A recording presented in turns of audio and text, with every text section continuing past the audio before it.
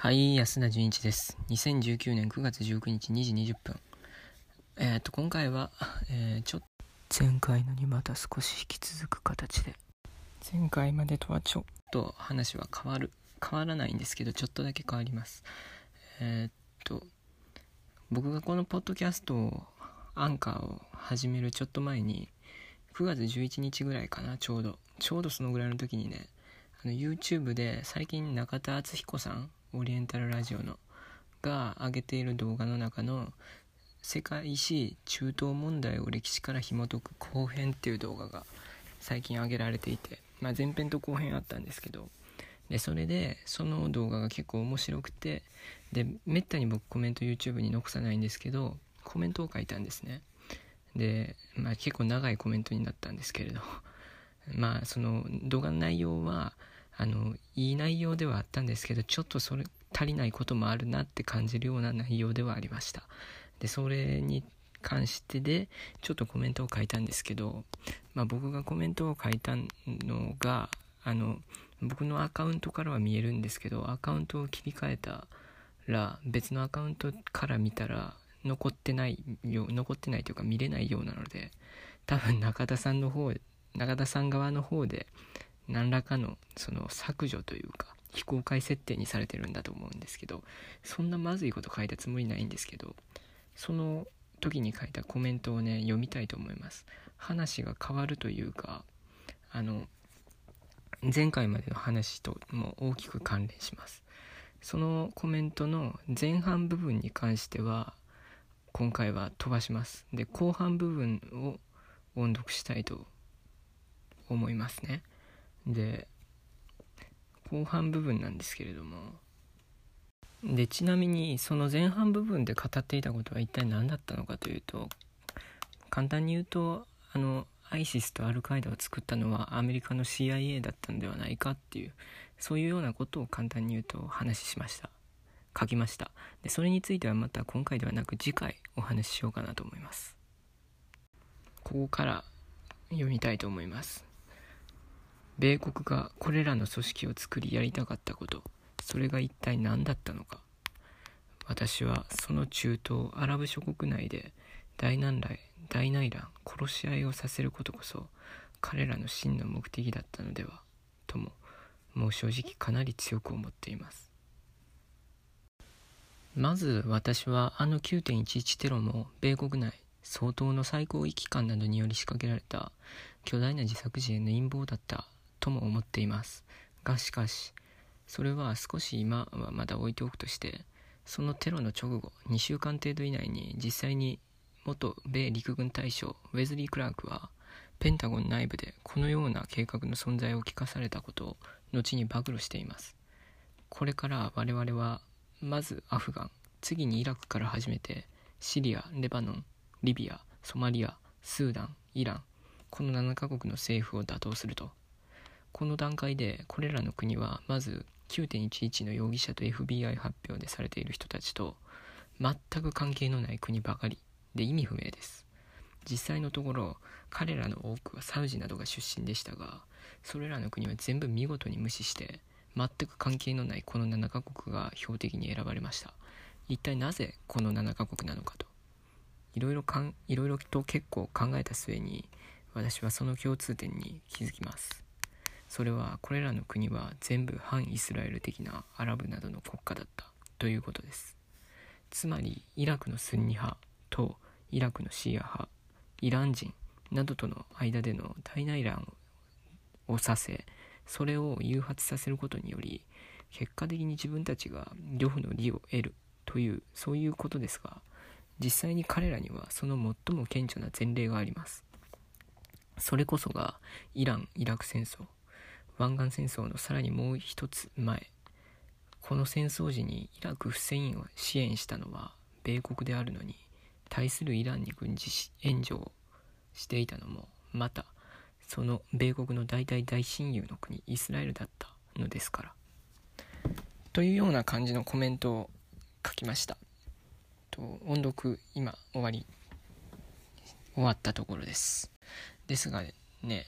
この一番最後のところに書いたイラ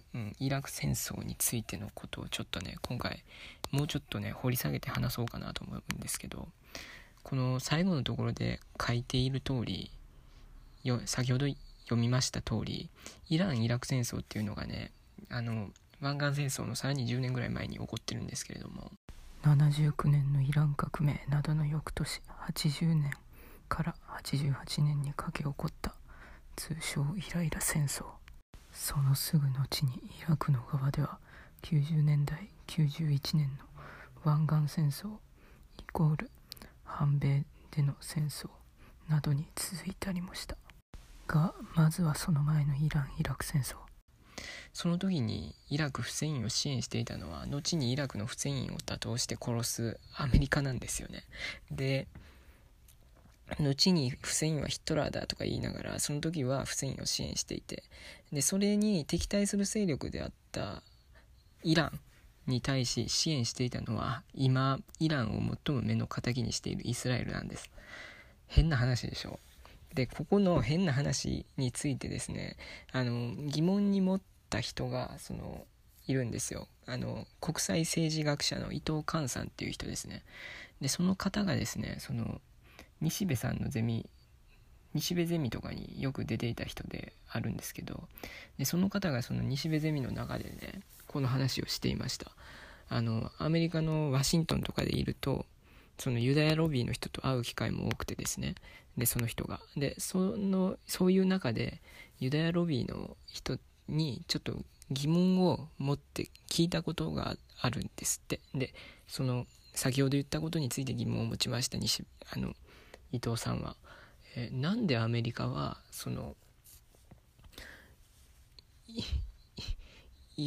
イランを敵対するって言ってるのに自分の友達のイスラエルがイランを支援してるんだっていうことについてものすごく疑問を持って、でそれでユダヤ人の人に聞いたらしいんです。ユダヤロビーのエドワード・ルトワックっていうね CSIS っていうところでシンクタンクでいる戦略家とかの戦争の作り方みたいな、そういうことを勉強っていうか研究している人ですけれども、その方に聞いたんですって。そうしたら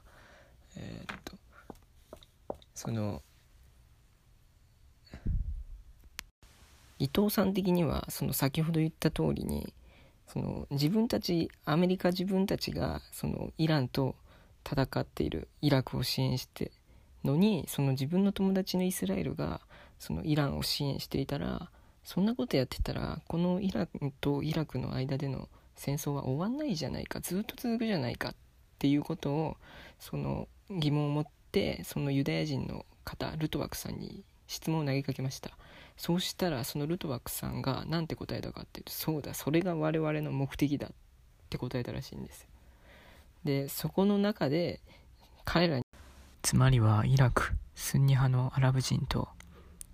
イランシーア派のペルシャ人と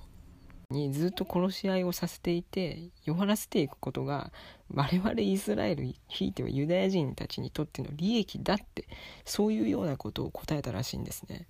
でそれを聞いて彼はゾッとしたっていうようなことを